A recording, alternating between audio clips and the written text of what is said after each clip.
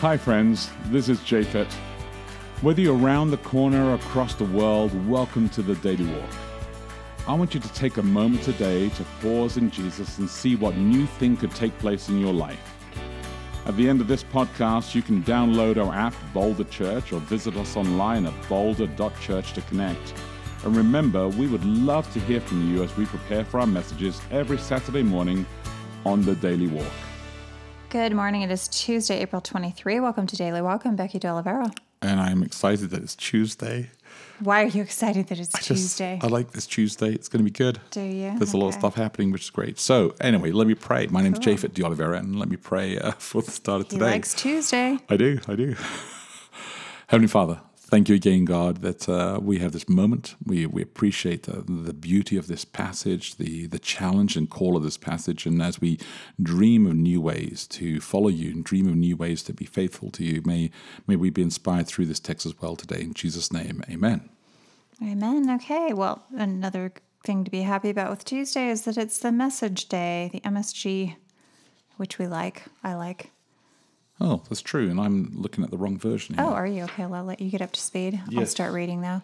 So I'm reading Acts chapter 2, verses 14 through 21. Good. Subheading is Peter speaks up.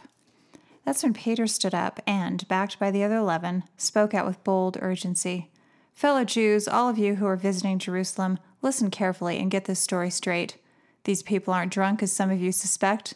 They haven't had time to get drunk. It's only 9 o'clock in the morning. Side note here, I feel like Peter has never been a student at a university if he thinks that people can't be drunk by 9 o'clock in the morning. But We'll let that go.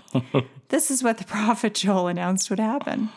In the last days, God says, I will pour out my spirit on every kind of people. Your sons will prophesy, also your daughters. Your young men will see visions, your old men dream dreams. When the time comes, I'll pour out my spirit on those who serve me, men and women both. And they'll prophesy. I'll set wonders in the sky above and signs on the earth below. Blood and fire and billowing smoke, the sun turning black and the moon blood red. Before the day of the Lord arrives, the day tremendous and marvelous, and whoever calls out for help to me, God will be saved. Okay, I have to say another thing. Oh, yeah? It's like all exciting, like great stuff's going to happen. It's going to be wonderful. There's going to be blood and fire and billowing smoke. Like what? How? I'm supposed to be like, yes, please begin this immediately. Could it happen right now? They're just so, I don't know, the way they think is so weird. It's because they're saying it's the kills end. Me. I guess. And it's good. It's like, it'll happen. And then, the sky will turn black. Okay. Great. People can dream differently. I guess so. That's not my personal dream for how things would go. I like that, the message paraphrase. That was pretty good. Well, it's always good. Yeah. It's always a good time. Yeah, it is. All right, here we go. Where is the best place you are during the... Oh, hang on, let me look at this properly. Where is the best place you are during the week? How can church feel like that? What can you do to change your weekly church-going experience to be the best place you go each week? Well, for you, the answer is going to be church already. So you're going to be like, oh, I could just go to church. I do like going to church. Yes. I like also being church. Okay. I like also experiencing church. Being on the running trail. Which is, yes, so how could church be more like that? We should get little treadmills. I didn't say that I like being on a treadmill. And then put a little TV up with the treadmill so you can think you're in a running trail. No, I want to be on an actual trail. Well, outside. actually, you know what's interesting? That's fun. That's Why do you like the trail then? Because it gives me time to think. I feel like I'm doing something productive. Mm-hmm. It feels like I'm doing something good for myself first thing in the morning. I'm alone. So I have some time to focus myself before the day begins, before kind of the onslaught begins. I can kind of plan how I'm going to approach the onslaught. Okay. And if I'm not going to be on my running trail, then probably my orange chair next to the fireplace. Yeah. Even though, I don't really like chairs, but I do like to sit there next to the fire. That's kind of fun. Yeah, that's true. That's true. So all those things combined together, those are great spaces. Then I the like rest to be of in the my day. car because I can listen to the radio and drive. Oh, because you like the input of information and ideas that you can I don't process. like to be sitting in the car, but I like to be able to listen to the radio. Yeah, either I listen to radio shows or I listen to music, one or the other, depending. So kind of mood. you like input, you like ideas, you like space and stillness, you like to be alone, you like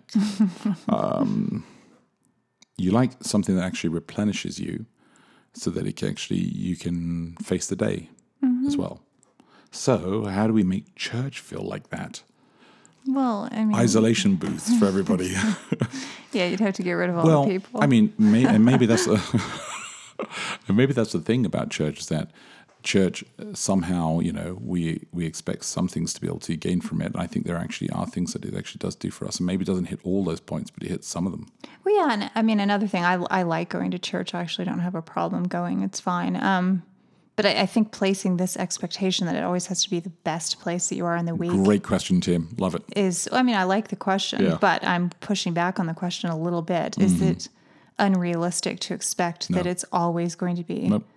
Well, I had this discussion with somebody in Faculty Lounge Sabbath School at Andrews probably, I don't know, like 7 years ago or something. It was a while ago, where he was giving a presentation where he was doing that thing where people do, where they insist that the Sabbath always has to be massively special.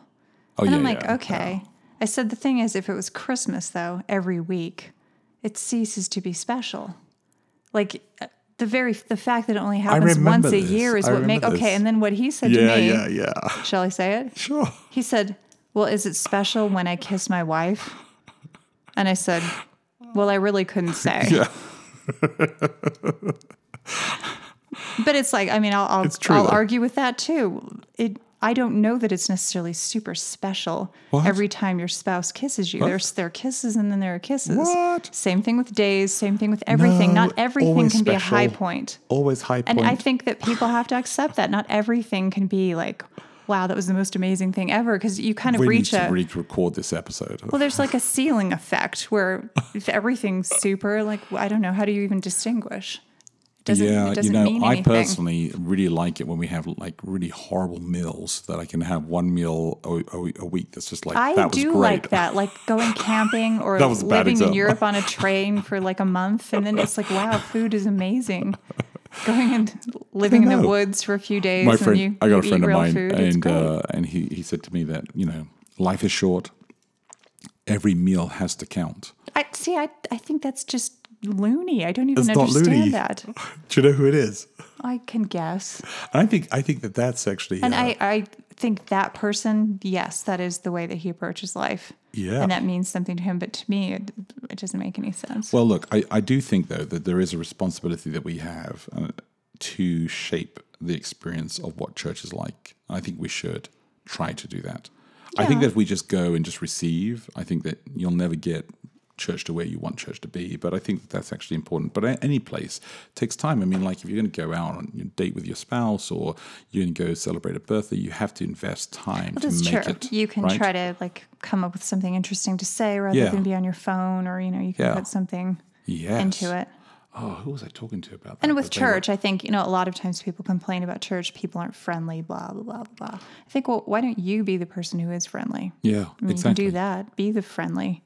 Because other people, you have capacity. The very fact that you've thought of this and noticed it as being a lack means you have the capacity to fix that. Other people don't. Yeah. So the thing that you have capacity to do, I think you have to do. And you can't worry that other people are not capable of doing things. And as you read the passage today, as you read the passage, the words the sentence that stuck out to me is that I will pour out my spirit on every kind of people. And so I believe that it's like, as I look at that, it's like it is for everyone.